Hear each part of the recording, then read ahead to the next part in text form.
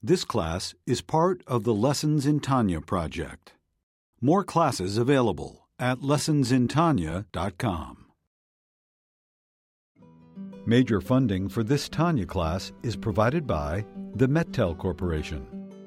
Additional funding is provided by Tanya students like you. Lessons in Tanya. The Tanya of Rabbi Schneur Zalman of Liadi, taught by Rabbi Ben Zion Krasniansky. Tanya's text elucidated by Rabbi Yosef Weinberg.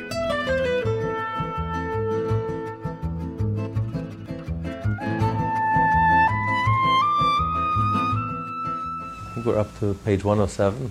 So we were discussing what is the attribute of Yaakov. Like Avram is kindness. What's the parallel of kindness to others? Avram also represents an inner approach to Hashem, how we approach Hashem, our own inner service to Hashem. So Avram represents love to Hashem. So too, Yaakov represents compassion, also represents a path to serving Hashem. How we get closer to Hashem through compassion. Compassion through evoking the mercy and the compassion in our own soul, our own neshama. But in order to evoke, to have compassion in the neshama, first we have to appreciate how far the neshama has come, how far the neshama has journeyed, how far away the neshama is from its own root, its own source, its own essence. That the neshama is a piece of Hashem, and it traveled this distance till it entered into the body, into this physical world, corporal world. And when you realize how even the upper realms, even the higher worlds, are really what we call light, is really to Hashem, it's darkness. Because even the upper worlds are insignificant in comparison to Hashem. So the neshama entering into the framework of world, even the upper, higher worlds, the illuminated worlds, it's already a tremendous traumatic experience for the neshama, which comes from Hashem, a piece of Hashem. How much more so when the neshama travels further and all the way till it reaches the lowest, our world. The neshama enters into the body. And then we add insult to injury, and we do things to even throw mud in the neshama, and even we make it even more distant and alienated and further away from its source. So you can imagine the Rahmanas you can have in your neshama. Just like you have Rahmanas in a human being. If you see a human being in a sorry state, it evokes sense of Rahmanas. You have compassion for that human being. So why are we worse off? Why shouldn't we have a little Rahmanas now in neshama? Why are we treating our neshama so cruelly, mercilessly?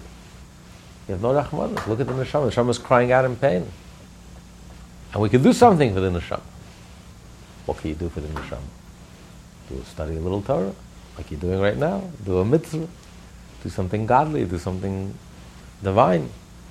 So the more you evoke a sense of Rahmanas, the more, this is a very strong stimulant, it's a very strong inspiration for the neshama, for the person to come close to Hashem. It'll wake you up when a person is sinking in the darkness of the world, in the quagmire, in the earth coarseness of this world. When you evoke the Rahmanas in your neshama, that can awaken you, that can inspire you to wake up and to tend to the needs of the neshama. This is a path to the service of Hashem. So now we're focusing on the idea of how far the neshama has fallen. What a roller coaster ride it is for the neshama. What a descent, a plunge it is for the neshama from the peak to the abyss. So he said that even the upper worlds are insignificant in comparison to Hashem. Why? Because the entire world is created with one letter of Hashem's name. It's like we discussed at great length in the previous letter, with the Yud Hashem created the world to come, and with the Hey Hashem creates this world. So the Yud, it's one letter. So all of the energy and all of the life force and all of the vitality of the upper worlds comes from one single letter of Hashem's name. So it's a gleam, it's a reflection of one letter of Hashem's name. So there, you can imagine how insignificant it is in comparison to all the upper worlds. So it's insignificant in comparison to the source of Hashem himself. Okay, so we left off, now it is in this radiation and reflection. Now it is in this radiation and reflection, which is an extension of the life-giving energy that flows from Hashem's blessed name to animate the higher and lower beings, that there is a distinction and difference with respect to higher and lower beings. To Hashem himself, there is no difference, higher, lower. The whole difference in higher and lower is only in this reflection, in its very minute energy, which is only a glimmer of a ray, of a reflection of Hashem's name. There you have distinctions. There's a hierarchy, there's a higher world, there's a lower world. But to Hashem himself, there's no higher and there is no lower. They're both equally insignificant. It's not like one is more valuable and one is more precious and one is closer to Hashem and one is more distant to Hashem. They're both equally insignificant, meaningless, irrelevant. It's like to use a human analogy. It's like to us the top of the anthill, the bottom of the anthill. It's not like top of the anthill. Okay, that's the Upper East Side of the anthill. That's the prime property. And the bottom of the anthill is the slums. The bottom and the top. It's all the same. It means nothing.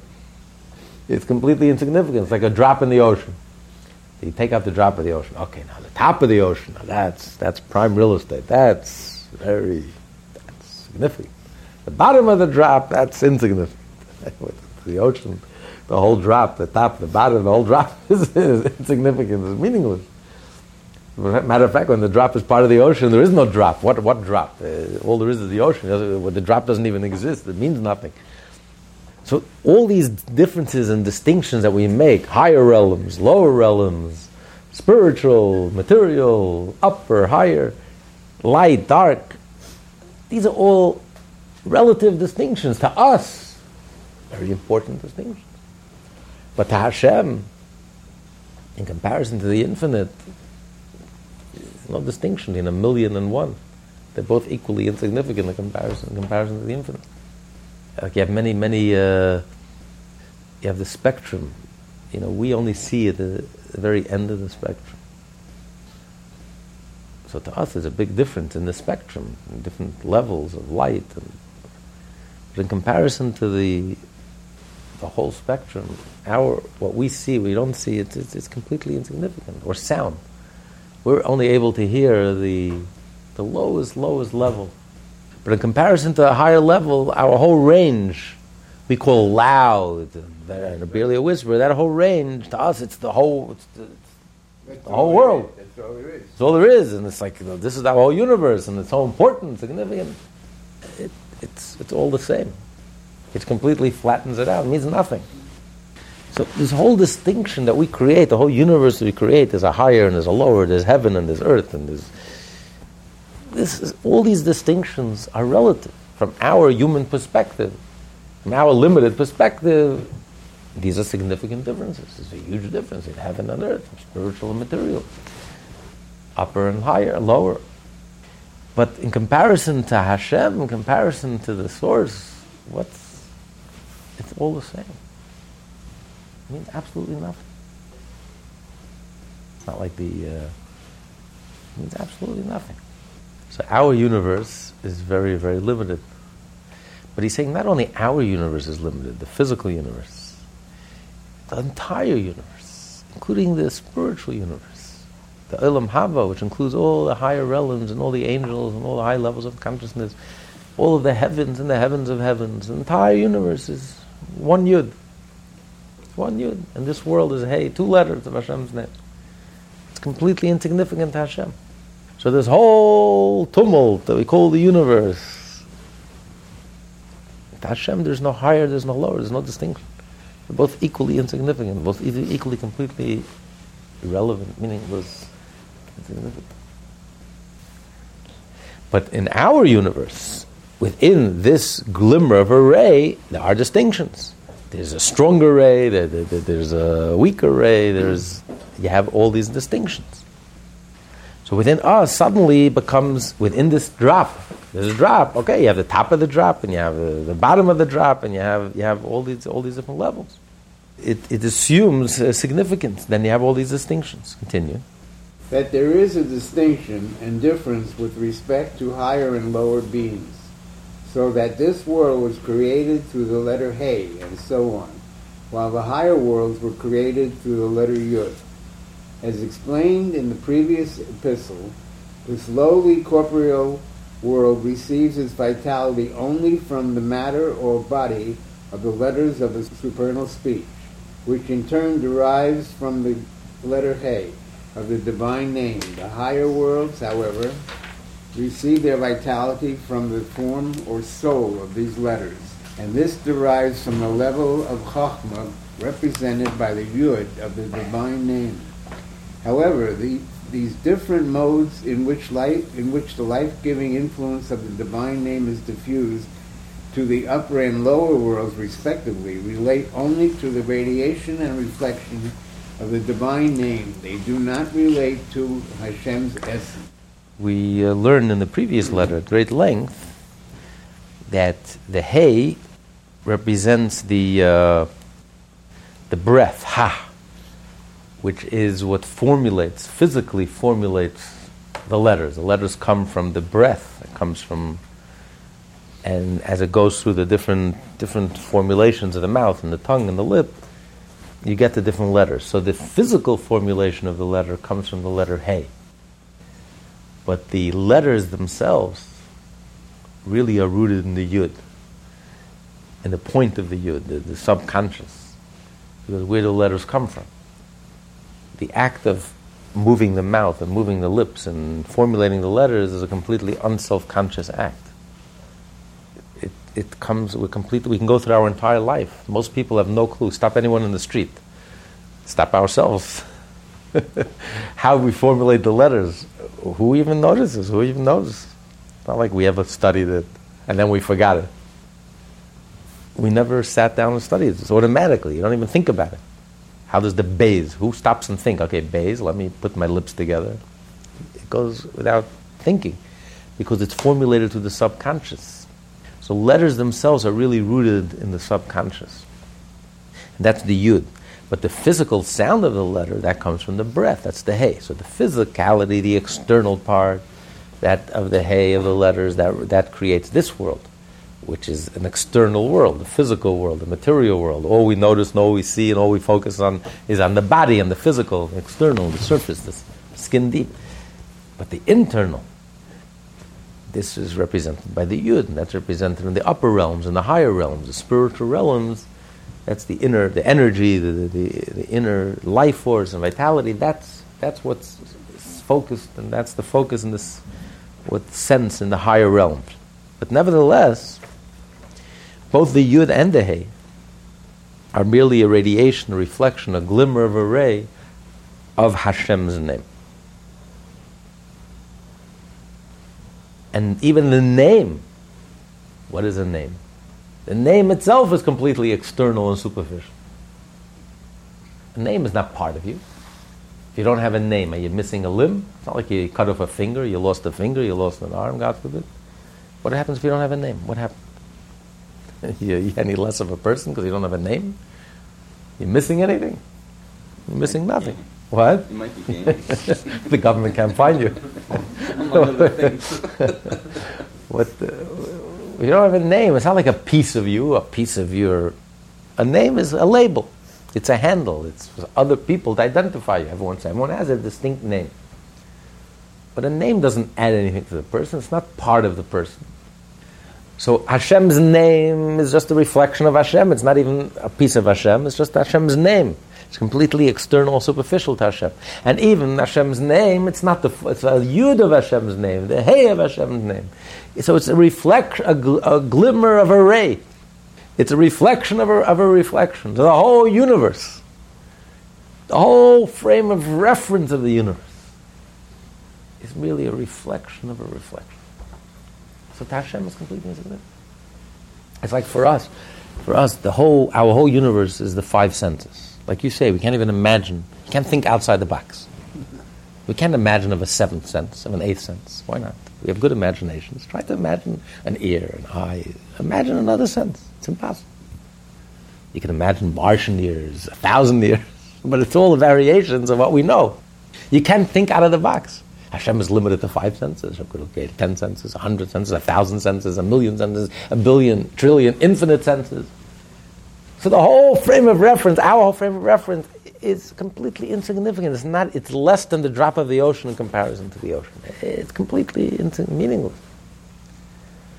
So this whole tumult and this whole bureaucracy of the universe, with all the angels and the realms and different dimensions, and it's a glimmer of a ray. It's completely insignificant. So all these distinctions only exist within this very, very limited framework. Moreover, any name is a mere reflection of the essence of the entity named. A person's name, for example, is not his essence, it merely reflects it. It is merely a means of relating to another person. In the same way, the divine name is merely a reflection of the essence of the divine. Until now, the Alter Rebbe has spoken in general terms of the differences between the higher and lower world. Okay. This distinction between higher and lower makes sense from our limited point of view. From a higher point of view, what we call higher, we call lower, there's no higher, there's no lower. It's all the same. And now he's going to say even more specifically, within each world, all the distinctions and differentiations that define our world and mark our world, again, only has significance only in our frame of reference. From a higher point of view, all of these definitions and markings really mean absolutely nothing. Also, all the variety of details within each world is determined by differences in the combinations of the letters through which they were created. So too, the distinctions between the temporal dimensions of past, present, and future.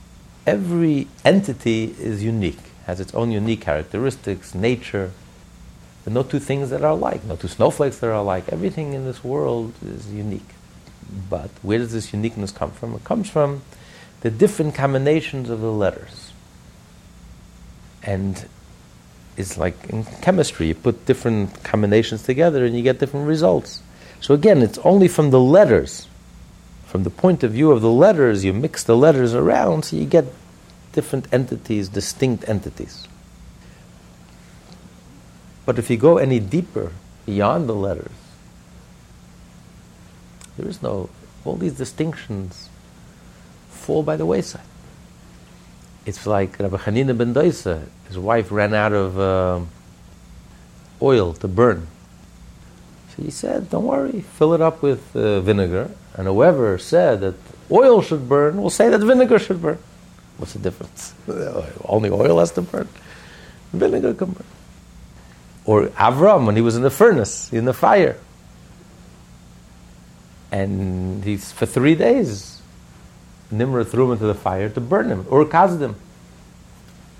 It didn't burn anything. Avram was like in the garden.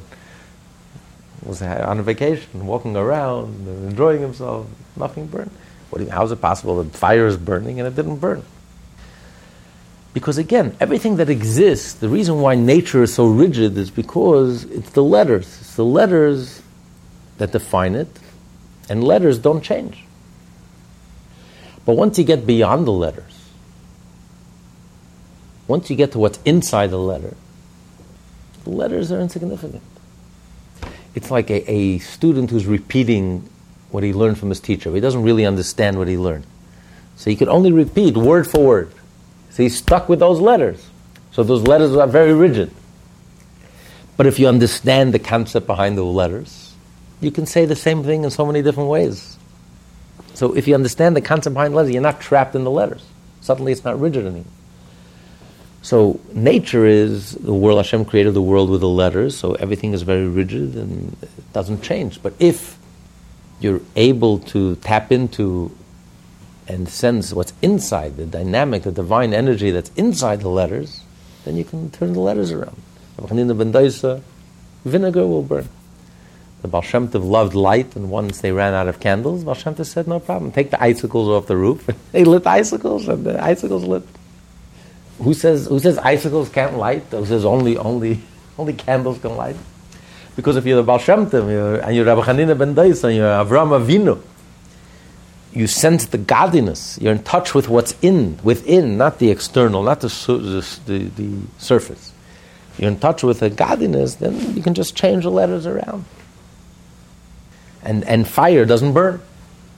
And vinegar burns, and icicles burn. So all these distinctions that we have in our world that differentiate, that fragments one from the other and differentiates one from the other and creates this multiplicity and this variety, and it all comes from the letters. It's limited to the letters, and it comes from the letters, because the letters are combined differently, and therefore you end up with the variety of different distinct entities. But once you get a little beyond the letters, you don't sense, there's no difference. All these distinctions mean absolutely nothing.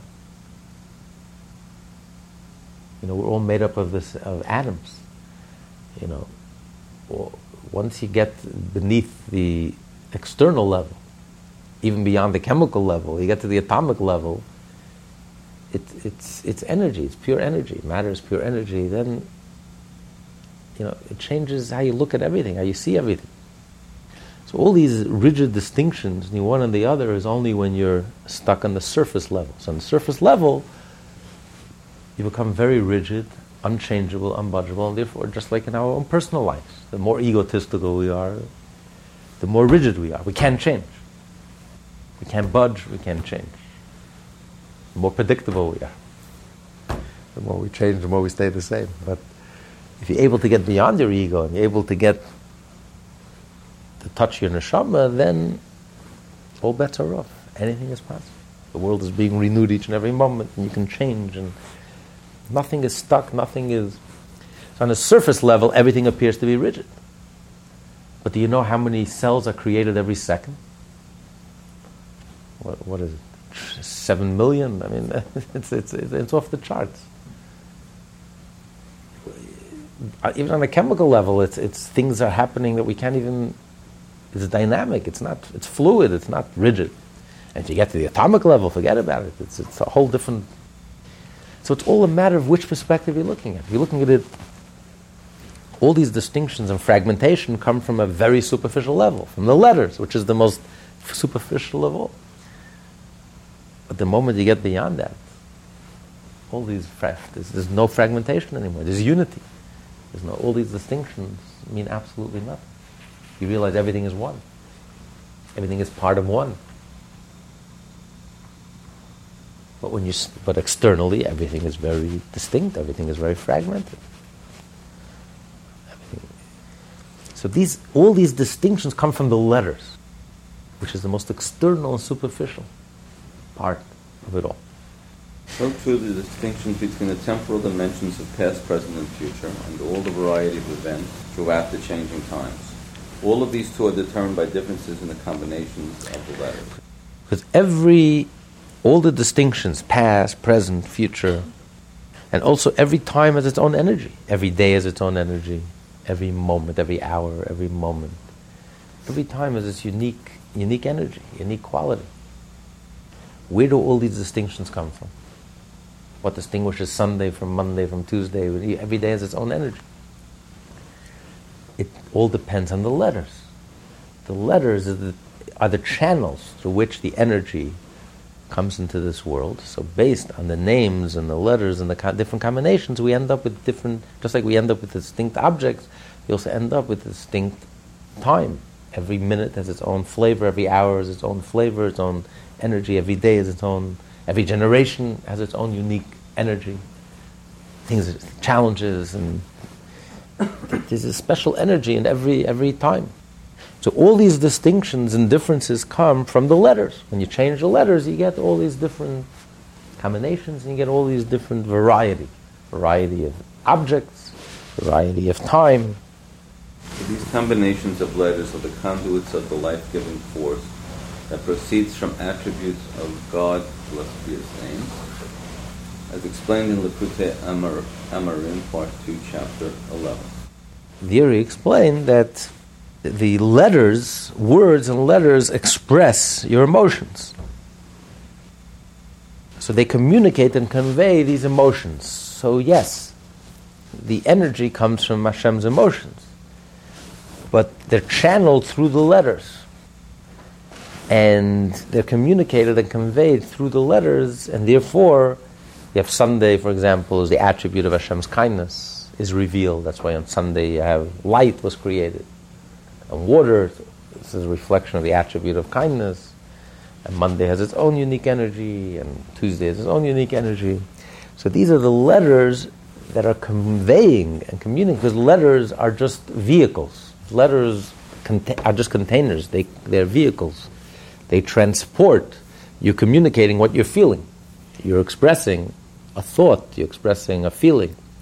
So these letters are expressing Hashem's feelings, but when they're expressed in words and letters, they are channeled.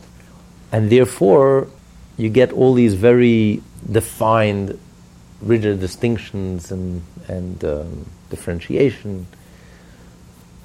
So all of these time and space and past and present and future, and all this comes from the letters, which are like the lowest level, the last level, the lowest level within the person are the letters with which we communicate.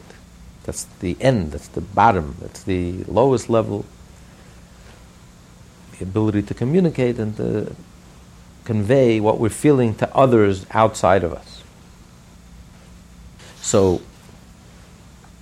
all of this is merely Hashem's ray, a glimmer of a ray of Hashem that's able to be contained in the letters and channeled through the letters, because the letters actually channel the energy, but they only channel the external energy. So it's the ray of Hashem, as it is, you're starting out with only the ray of Hashem, and then this ray is further channeled through all the letters, which creates this multiplicity. Because before the letters, you don't have a multiplicity. You have unity. Where do you get the multiplicity of creations? That's what Alter Rebbe explains in the second part of the Tanya, chapter 11, which you can listen to, thank God, lessonsintanya.com. But where do you get the multiplicity of existence? You get it through the letters. When the level of emotion and the level is expressed in the letters, and therefore this creates this world that we know, this huge world as we know it, with the different levels and higher and lower, and within each world itself, such a multiplicity of beings and existence and time and space, and so many distinctions, and every one is so unique. So this all comes from the letters. All the above mentioned differences are to be found only in the flow of vitality, which emanates from Hashem's attributes, and which then descends through the letters of His creative speech. That as for His blessed being essence, it is written, I, Hashem, have not changed, as a result of creation. So Hashem hasn't changed. To Hashem, all of these distinctions doesn't affect Him whatsoever. And it's as if it doesn't exist. It doesn't mean anything. It's not like Hashem is... when we speak, we are changed, we are affected. A teacher teaches, the teacher is affected. He's a changed person. Before he taught, while he's teaching, after he teaches, it changes him, it affects him. Hashem remains completely unaffected. That all of creation is completely meaningless and insignificant. So it's not like Hashem invests himself and is affected by it and changed by it. Hashem remains completely unchanged. So to Hashem, there are no distinctions, even while He's creating. All these distinctions are only from our human perspective, our very limited perspective. But from the ultimate perspective, from the true perspective, from Hashem's point of view, nothing changed. Just like Hashem was alone before He created the world, He's alone after He created the world. There's no higher, there's no lower. It's not like the higher is closer to Hashem than the lower. It's not like the lower is further away from Hashem than the higher. The physical is further away from Hashem than the spiritual, or the spiritual is closer to Hashem than the physical. To Hashem, the angel and the human being, and not only the angel, even the divine emanation of wisdom, the highest level. To Hashem, that and your finger is all the same. Just like you can't touch Hashem with your finger, you can't touch Hashem through supernal wisdom, through divine, through wisdom. To Hashem, there's no higher, there's no lower. It is all completely insignificant because Hashem is so transcendent. Hashem is so beyond. Not only Hashem is infinite, Hashem is transcendent. He's beyond the whole frame of reference. The whole frame of reference of the universe to Hashem is meaningless. So to Hashem, there's no higher, there's no lower.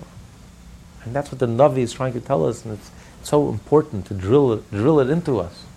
To realize to Hashem, there's no higher, there's no lower. There's no hierarchy. All these distinctions, and it means nothing to Hashem.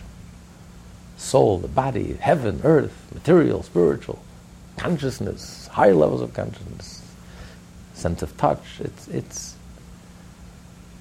Hashem, it's all the same. Like Moshe said, me and the animal are all the same in comparison to Hashem. My understanding and the animal's understanding to Hashem is all the same.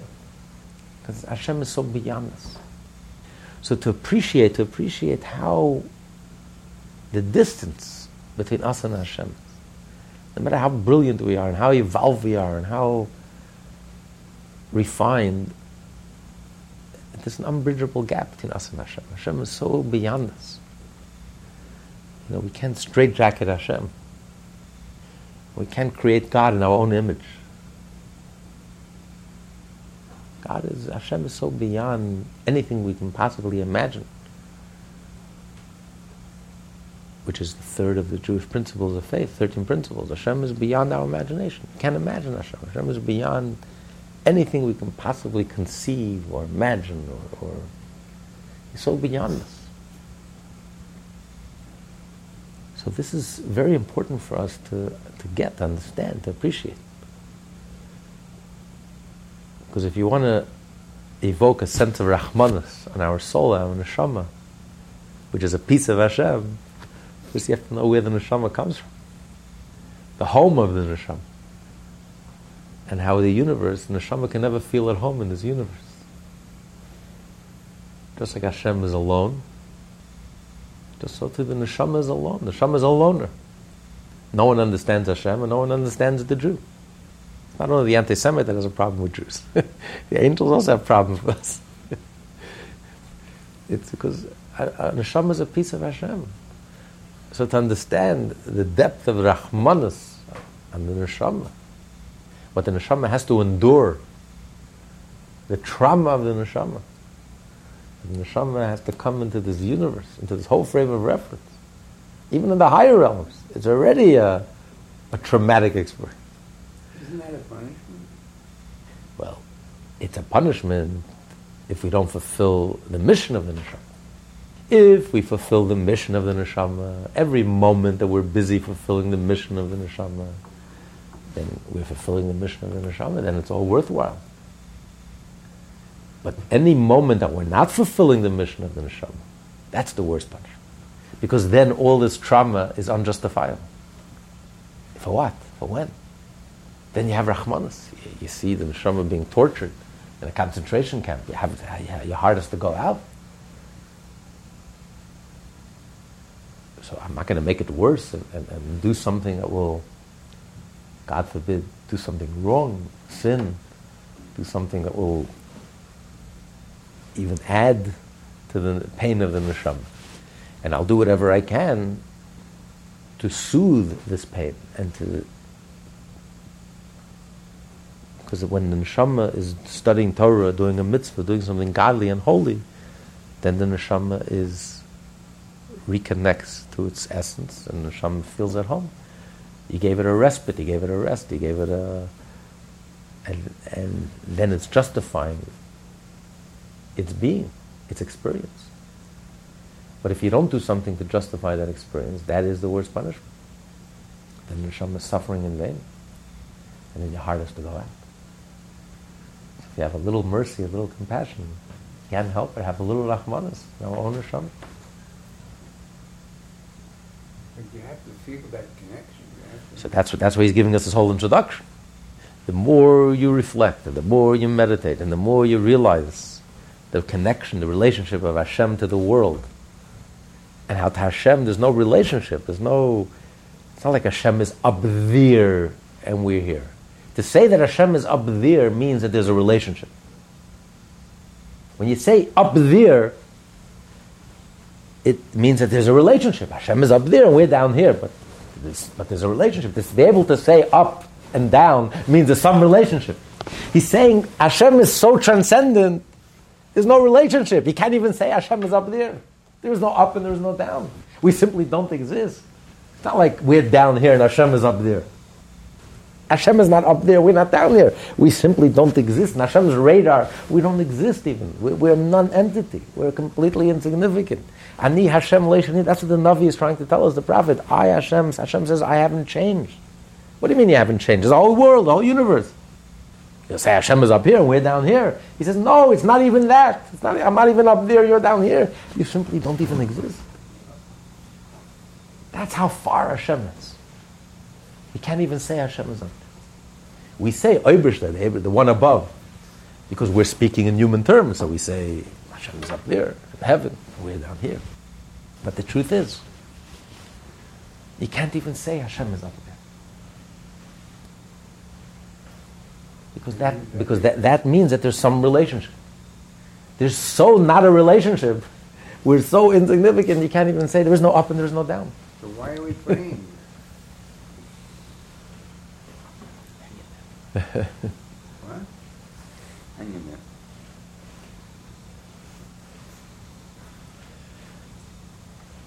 See, this gets you a little excited.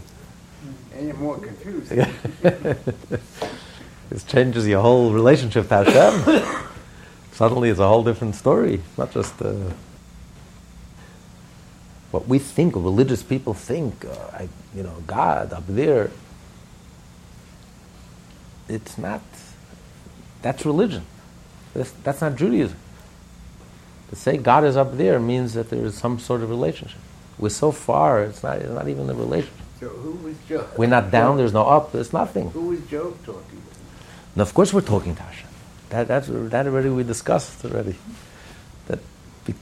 As we're going to say in a moment. 1 second. Neither A, in terms of changes in progression from the uppermost levels to the nethermost. For just as he is present in the higher worlds, so is he present in precisely the same measure in the nether worlds. Since from his perspective there is absolutely no difference between them, all are equally distant from him, for no thought can apprehend him at all, even in the higher worlds. As is explained in the Likutei Amarim, part 1, chapter 51. So, on the contrary, because Hashem, you can't even say Hashem is up there, you can't even say, because that connotes that there's some sort of relationship. Hashem is so transcendent, you can't even say he's up and we're down. There's absolutely no relation, no connection. Therefore, Hashem is right here. Where's Hashem? He's not up there. He's not distant and remote. He's right here. Hashem is immediate. Hashem is actual. Hashem is here and now. What normal Lamb calls radical immanence. Hashem is right here. There's no there, up there, distant, remote, removed. Hashem is up there. That's the religious person. He puts Hashem in the seventh heavens, up there, somewhere way up there, some heavenly spiritual abode. Hashem exists. But in my world, in my business, in my office, in my bedroom, in my thoughts, in my daily life, Hashem is up there. When I stand by the wall, special moments in my life, but my daily life. But when you realize there is no up and there is no down, you can't even say Hashem is up there because it means that there's some sort of relationship. Hashem is so transcendent. We can't even. Hashem is so beyond. What does that mean? It's not that Hashem is more remote. On the contrary, that means Hashem is right here. Hashem is here. He's there. He's everywhere. There's no up. There's no down. He's right, left. Wherever Hashem is, there is nothing else. All there is Hashem. So, Hashem is actual, Hashem is immediate, it means me, it means here, it means now. So suddenly Hashem comes to life in the contrary. Hashem becomes so real and so tangible. So fundamental, so real. So on the contrary. That's why prayer, you pray directly to Hashem. I'm not praying up there. I'm praying directly to Hashem. Baruch Ata, blessed are you, like you're talking face to face, direct. It's a direct connection, no intermediaries, direct, person to person. Because that's all that exists. The whole universe is boiled down to consciousness, personal consciousness. So you and Hashem, there's nothing else. This whole bureaucracy, the whole universe, there's no in between. There's Hashem is up there, and there's a whole universe, and I'm all the way in the bottom. It's direct. There's nothing standing in the way. There's nothing in between. It's your conscience talking directly to Hashem. Personal relationship. Person to person. That's what it all boils down to. The whole universe dissolves. All that exists is you and Hashem talking, communicating. So on the contrary, this makes Hashem immediate. This makes Hashem real. This makes it all come alive.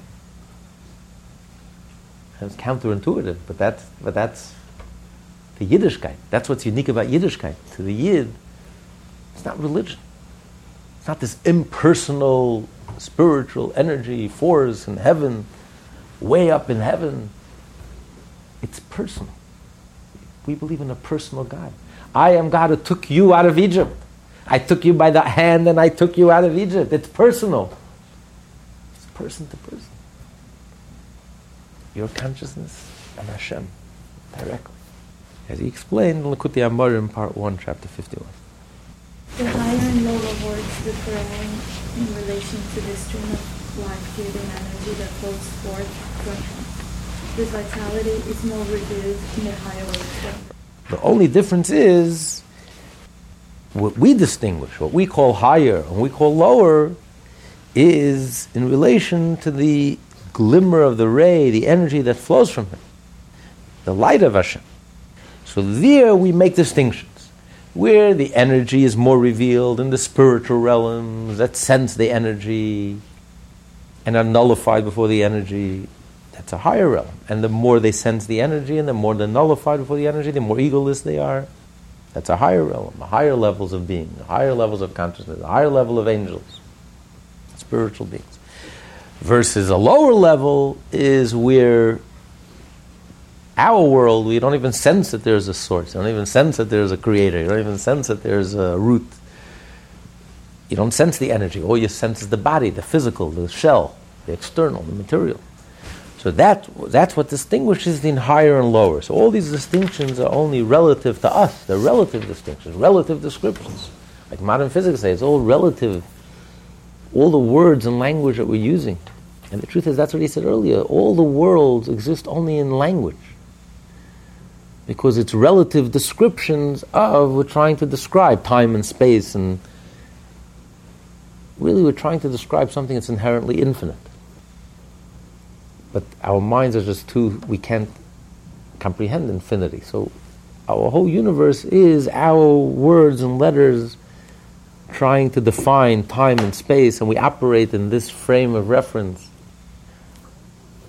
But it's not an absolute reality. It's our relative understanding of and putting it into words. So our whole universe exists within our words, our concepts.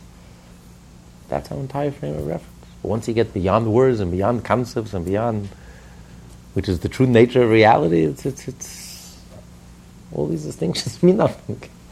What we call time, we call space, it's absolutely meaningless. It's infinite. Today, with modern physics, it's a lot easier to understand a lot of these ideas because all roads lead to Jerusalem. They're in the scientists in the laboratories coming to the same realizations and the same conclusions. And this is a very humbling realization when you realize how insignificant and how infinite the universe, infinite reality is, and our whole, we can't even talk anything with certainty. We're just words and letters trying to, approximations and trying to put into words something that's really beyond words. That's really what we're trying to do. And that's our whole frame of reference. It's not an absolute, it's just a relative from our human, limited, finite perspective. But it doesn't affect reality. Reality itself remains infinite. And so in comparison to reality, our whole reality is completely insignificant. So tzaddik is not restricted to these dimensions, to these our reality? That's why a tzaddik could perform miracles, exactly. Because since a tzaddik is in touch with the infinite, he lives a life of the infinite. He lives a life that's beyond nature. He's able to rise above his nature. He doesn't follow his nature, doesn't follow his urges, he doesn't follow his instincts. He follows Hashem, the inner, the divine, the godly, and therefore he's not limited to the world of nature. Therefore he can perform miracles. He can reveal the infinite and perform miracles. And reveal within the fire doesn't burn. And reveal within the vinegar that the vinegar burns just like oil. Because the tzaddik is in touch with the infinite, the other perspective. So it's like two sides of a seeing. We see one thing. On the other side, you see a whole different picture, a whole different perspective. So from our limited perspective, we see one picture, but the reality is a whole different picture. We can't see that picture.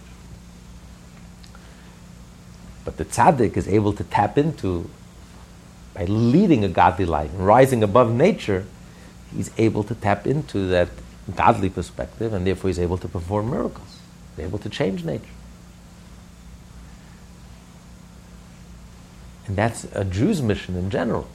By leading a life of Torah and mitzvot, by rising above nature, we're able to reveal within nature the miracle within nature. And therefore suddenly, look, we were around 3,800 years later, we're still around. We had the mighty Romans, the mighty Greeks. There's no natural way, there's no logical way to explain. We had anti-Semites going at us the last 3,800 years, relentless, non-stop. Just yesterday came out in the news again, the president basically sold Israel to Iran, sold them down the drain, basically allowing Iran to develop nuclear weapons. Iran stated openly that America surrendered to us. Shamelessly, the president says we have to try peace. But this is relentless. Anti-Semitism has gone on for 3,800 years, relentless. There's no logical explanation how the Jewish people, this tiny, stubborn people, that bother so many, that we're still here. When our president will long be forgotten, we're still going to be around. And there's no logical explanation. But when you're in touch with godliness, every Jew that's alive today, our ancestors for thousands of years, without an interruption, kept the Torah, kept the mitzvah. So when we're connected to something godly, we have a godly, miraculous survival. There's no way to explain Israel's survival. No logical explanation with the Jewish people's survival. When the Jew forgets for a moment and he starts explaining it away rationally, that's when he loses it. Yeah, right. Then the non-Jew is there to remind him, whom are you kidding? You're a Jew and you will never let you forget, and stop pretending otherwise and just act like one and get your act together already. But there's no logical explanation.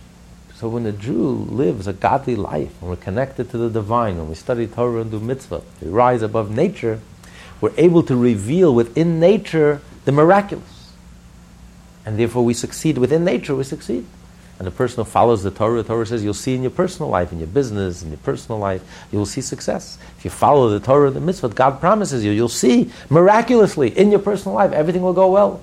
You'll find a good shidduch, and you'll have a happy marriage, and you'll be successful, and you'll have children, and you'll be blessed with children, and the children will be blessed. All the things that we wish in life, it's a divine miracle that happens in nature, because when you lead a godly life, a Jewish life, then you reveal within nature, and that's a Jew's mission, to reveal within nature the infinite, to reveal the other perspective, the divine perspective. The Torah is really giving us reality from God's point of view.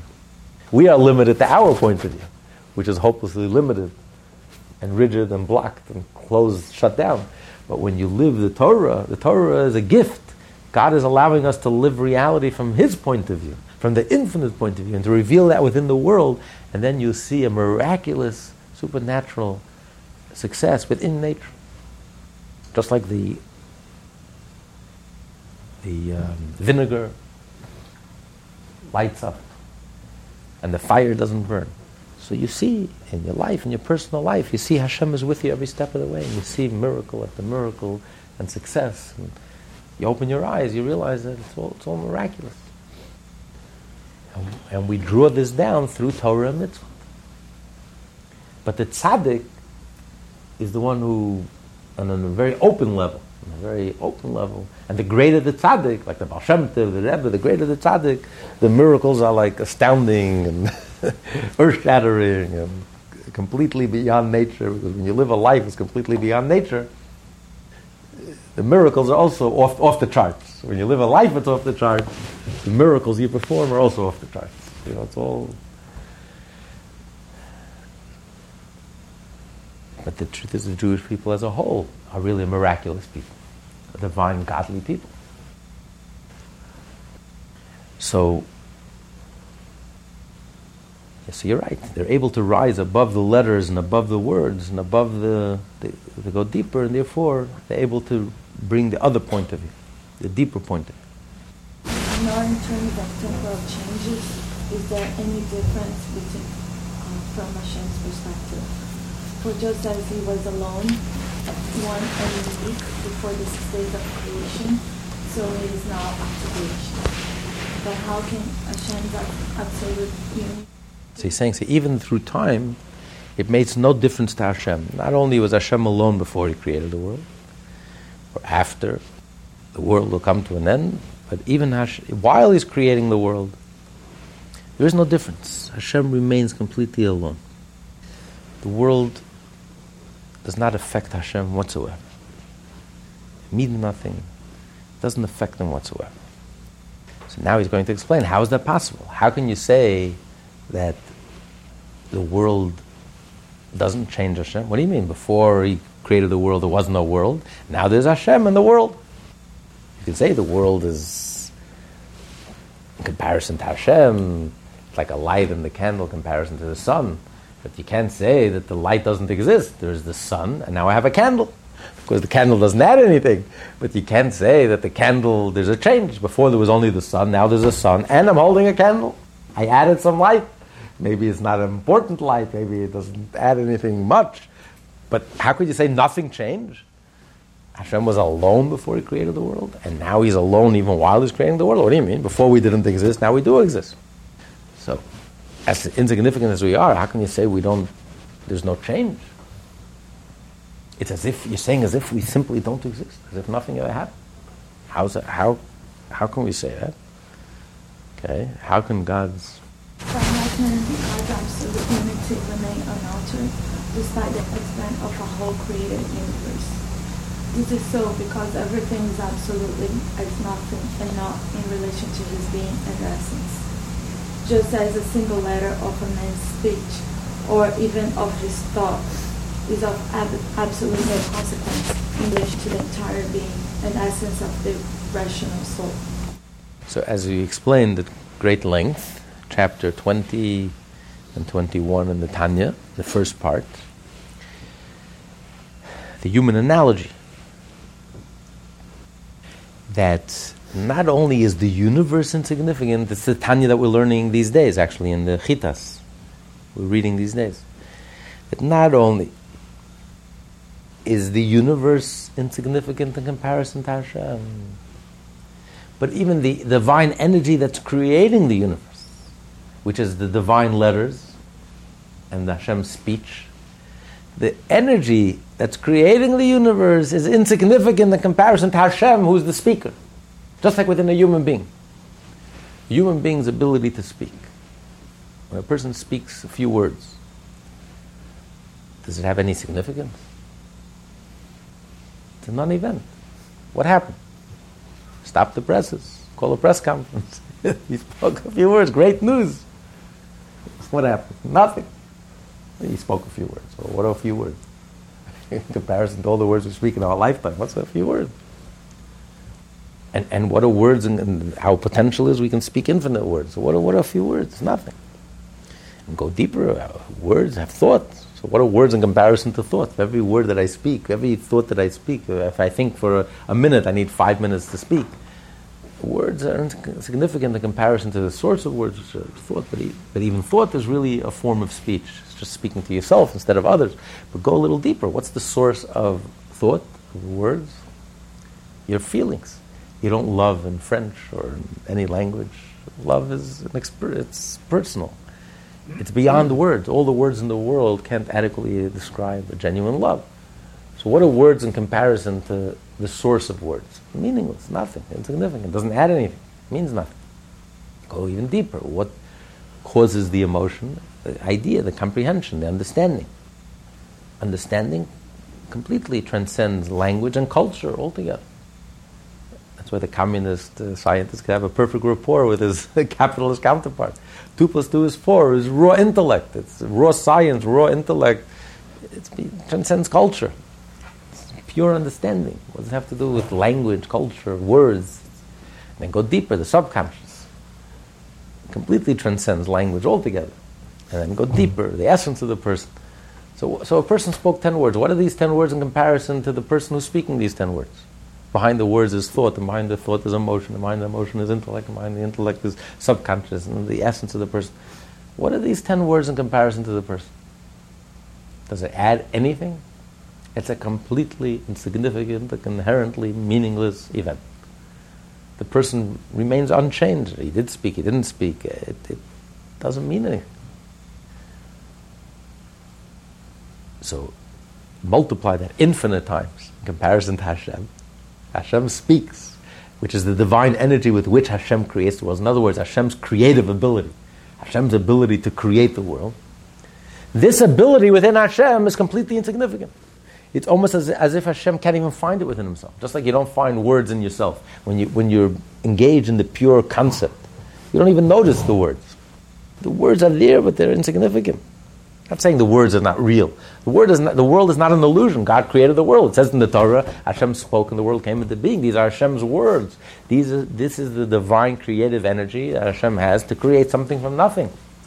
But it's almost as if he can't even find it within himself. It's so meaningless. This is not what Hashem is doing, what Hashem does. It's not like religion. Religion says this is what God does. You know what God does? A God is one who creates a world. Only a God can create. It's a significant thing. God is creating a world, Hashem is creating a world. That's something very significant, very monumental. Comes along the Torah and says Hashem created the world with 10 words. This is not what God does. God creates a world. He can't even find it within himself. The ability to create is so meaningless, it's so insignificant. It's like within ourselves, we can't even find the words and letters. When you go to the raw source, the letters are there because you come up with the words. They're your words. They didn't come from thin air. But while they're within you, you can't even find it. It means nothing. It adds nothing. It's completely insignificant. So the source, Hashem's ability to create the world in comparison to Hashem, is meaningless, insignificant.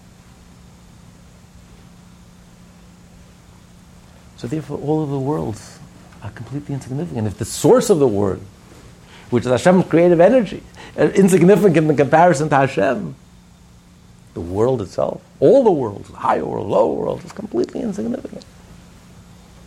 So Hashem remains completely unaffected, unchanged by all of creation. The whole tumult of the universe, the whole hoo-ha, Hashem, he was alone before, he was alone after. Of course he's creating. It's not an illusion. It says in the Torah he creates. But what are creations? It's Hashem's words. What are words? Words are nothing. Where are the words? The words are within Hashem. While they're within Hashem, they don't exist. They exist, but they don't exist. They exist in a state of non-being and non-existence. So from Hashem's point of view, they're in a state of non-being and non-existence, completely egoless. All there is really Hashem. There's nothing else. So nothing changed. Before Hashem created the world, all there is Hashem. No, all there is Hashem. All there is Hashem. It's creative energy, which is an expression of Hashem. There's nothing else. Nothing changed. It's very hard to wrap our minds around this idea because so foreign to our human Western or even Eastern way of looking at things, where spirituality is very significant, the soul is very significant, creation is very significant. And we feel that we get closer to Hashem through meditation and through reflection and through philosophy and through religion. And the truth is, it's nonsense. You don't get one iota closer to Hashem. We don't even have the ability to get closer. And it's reflected, actually, modern physics is coming closer and closer to this understanding. A few years ago,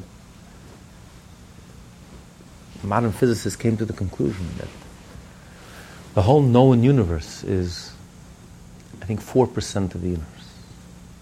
96% of the universe. It's 94, 96. Not that it makes a big difference. It's not only unknown, we don't have the ability to know. It's not like happens to be, we don't know it yet. We don't even have the ability to know. It's so beyond our scope, so beyond our frame of reference. So it's so humbling. It puts everything into perspective. And that's the universe. Imagine Hashem who's creating the universe. It's so beyond us. And yet Hashem gets involved in our personal lives. He wants you to eat a kosher pastrami sandwich. Why would Hashem care if I'm eating a kosher pastrami sandwich? Hashem is so busy creating worlds. Hashem is busy with the great things, earth-shattering things, with the higher realm, with the angels singing. He cares if I eat a kosher pastrami, not a kosher pastrami, the nitty-gritty, the tiny details. But that comes from a Goyish perspective, from a non-Jewish perspective. Hashem is up there. Hashem is high up. Hashem is the physical, the material, the nitty-gritty, the details. Why would Hashem bother? I think Hashem really cares if I switch the light on a Shabbos. I don't switch on the light on Shabbos. God forbid. I do switch on the light. But that's a whole misunderstanding. You understand? Hashem is so transcendent. Hashem is so beyond. That means that to Hashem, the tiniest detail is just as significant. Well, the truth is the most earth-shattering thing is really insignificant. But if Hashem is creating it, obviously it must be significant because Hashem chose and is willing and wishes to create this. It means it's monumental. So the tiniest detail to Hashem is monumental significance to Hashem. And whether your pastrami sandwich is kosher or not, Hashem, it means the whole world. That's Yiddishkeit. That's 613 mitzvot. The code of Jewish law, specifics, details, very detailed. Yes, right, wrong, kosher, not kosher. God is in the details. Because it's real. To Hashem, it's real. But from a religious, from a mystical point of view, it doesn't make sense. What do you mean? The big things matter. How I meditate, how I feel. The tiny details, I think God really cares. My behavior, does it really matter? But when you learn this, you realize, yes, tiniest detail matters. It's monumental. It's more earth-shattering than what we think is earth-shattering. So what we think is earth-shattering, to Hashem is nothing. Insignificant. What we think is nothing, to Hashem is everything. Eat that kosher pastrami. Which is not good for you. Okay, so it doesn't have to be pastrami. Turkey. No, you can't. Cooked turkey. Eat your kosher cooked turkey. Right, we have to change the analogies, right? Updated. And what is divine providence today? That is divine providence. The details. The details. That Hashem, there's nothing insignificant in Hashem's world. Because if Hashem, so to speak, bothers to create this, at this moment to speak and to wish this being, this incident into existence, if something happens in my life, it means Hashem is creating it at this very moment. If Hashem was so transcendent, so to speak, is bothering to create these circumstances, this detail, this specific, it must be the most significant thing in the world. Everything is filled with meaning. And Hashem is communicating to us all the time. Through the street signs, everything we encounter, everything we experience. Hashem is constantly speaking to us and communicating with us, giving us personal messages. One way. We don't pick it up. We have to fine-tune our antennas to start picking up the messages. But Hashem, every detail, Hashem is with us every step of the way. Everything is significant. We don't always understand the significance. We don't always correctly interpret the significance. But the significance is there. We do believe that everything is divine providence. The tiniest detail is meaningful, fraught with meaning, and there's a divine message. And if Hashem is creating it, there's nothing accidental. There's nothing, it's a technical thing. There was no choice. No such thing. Everything has fraught with meaning and significance. So it's not like on the contrary, we're not saying Hashem is remote. When you say Hashem is up there, that's making Hashem remote. Hashem is spirituality. Hashem is bliss. Hashem is heavenly bliss.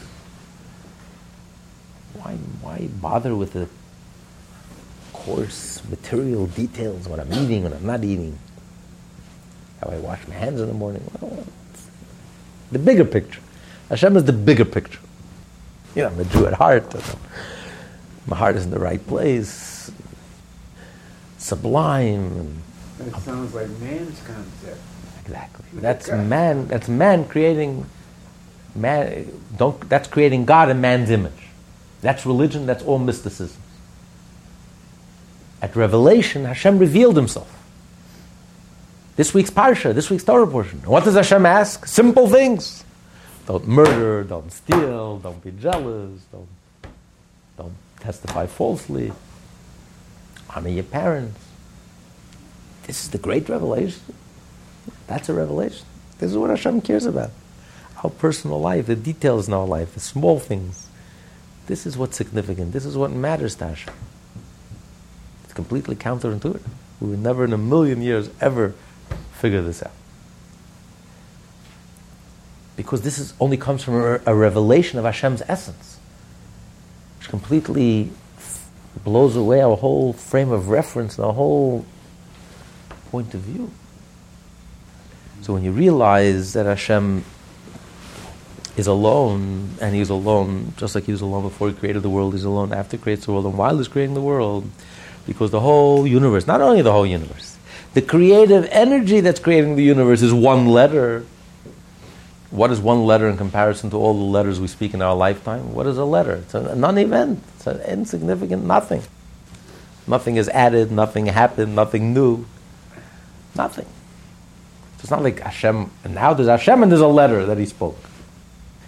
The letter was there before, and while it was there before, it didn't even exist. It was in a state of non-being and non-existence. That is its true state. Even now when Hashem creates the world, our true state is in a state of non-being and non-existence. From Hashem's point of view, we are in a state of non-being and non-existence. Not that it's an illusion. But what is our true reality? A state of, just like the letter itself, within Hashem, a state of non-being and non-existence. The analogy of a human being. We were the letters before you spoke the letters, before you thought of these letters. The letters come from within you. You thought up of these letters. They're your letters. But before you thought of them, they were within you. You didn't even notice you had these letters. They're there. But they're there in a state of non-being and non-existence.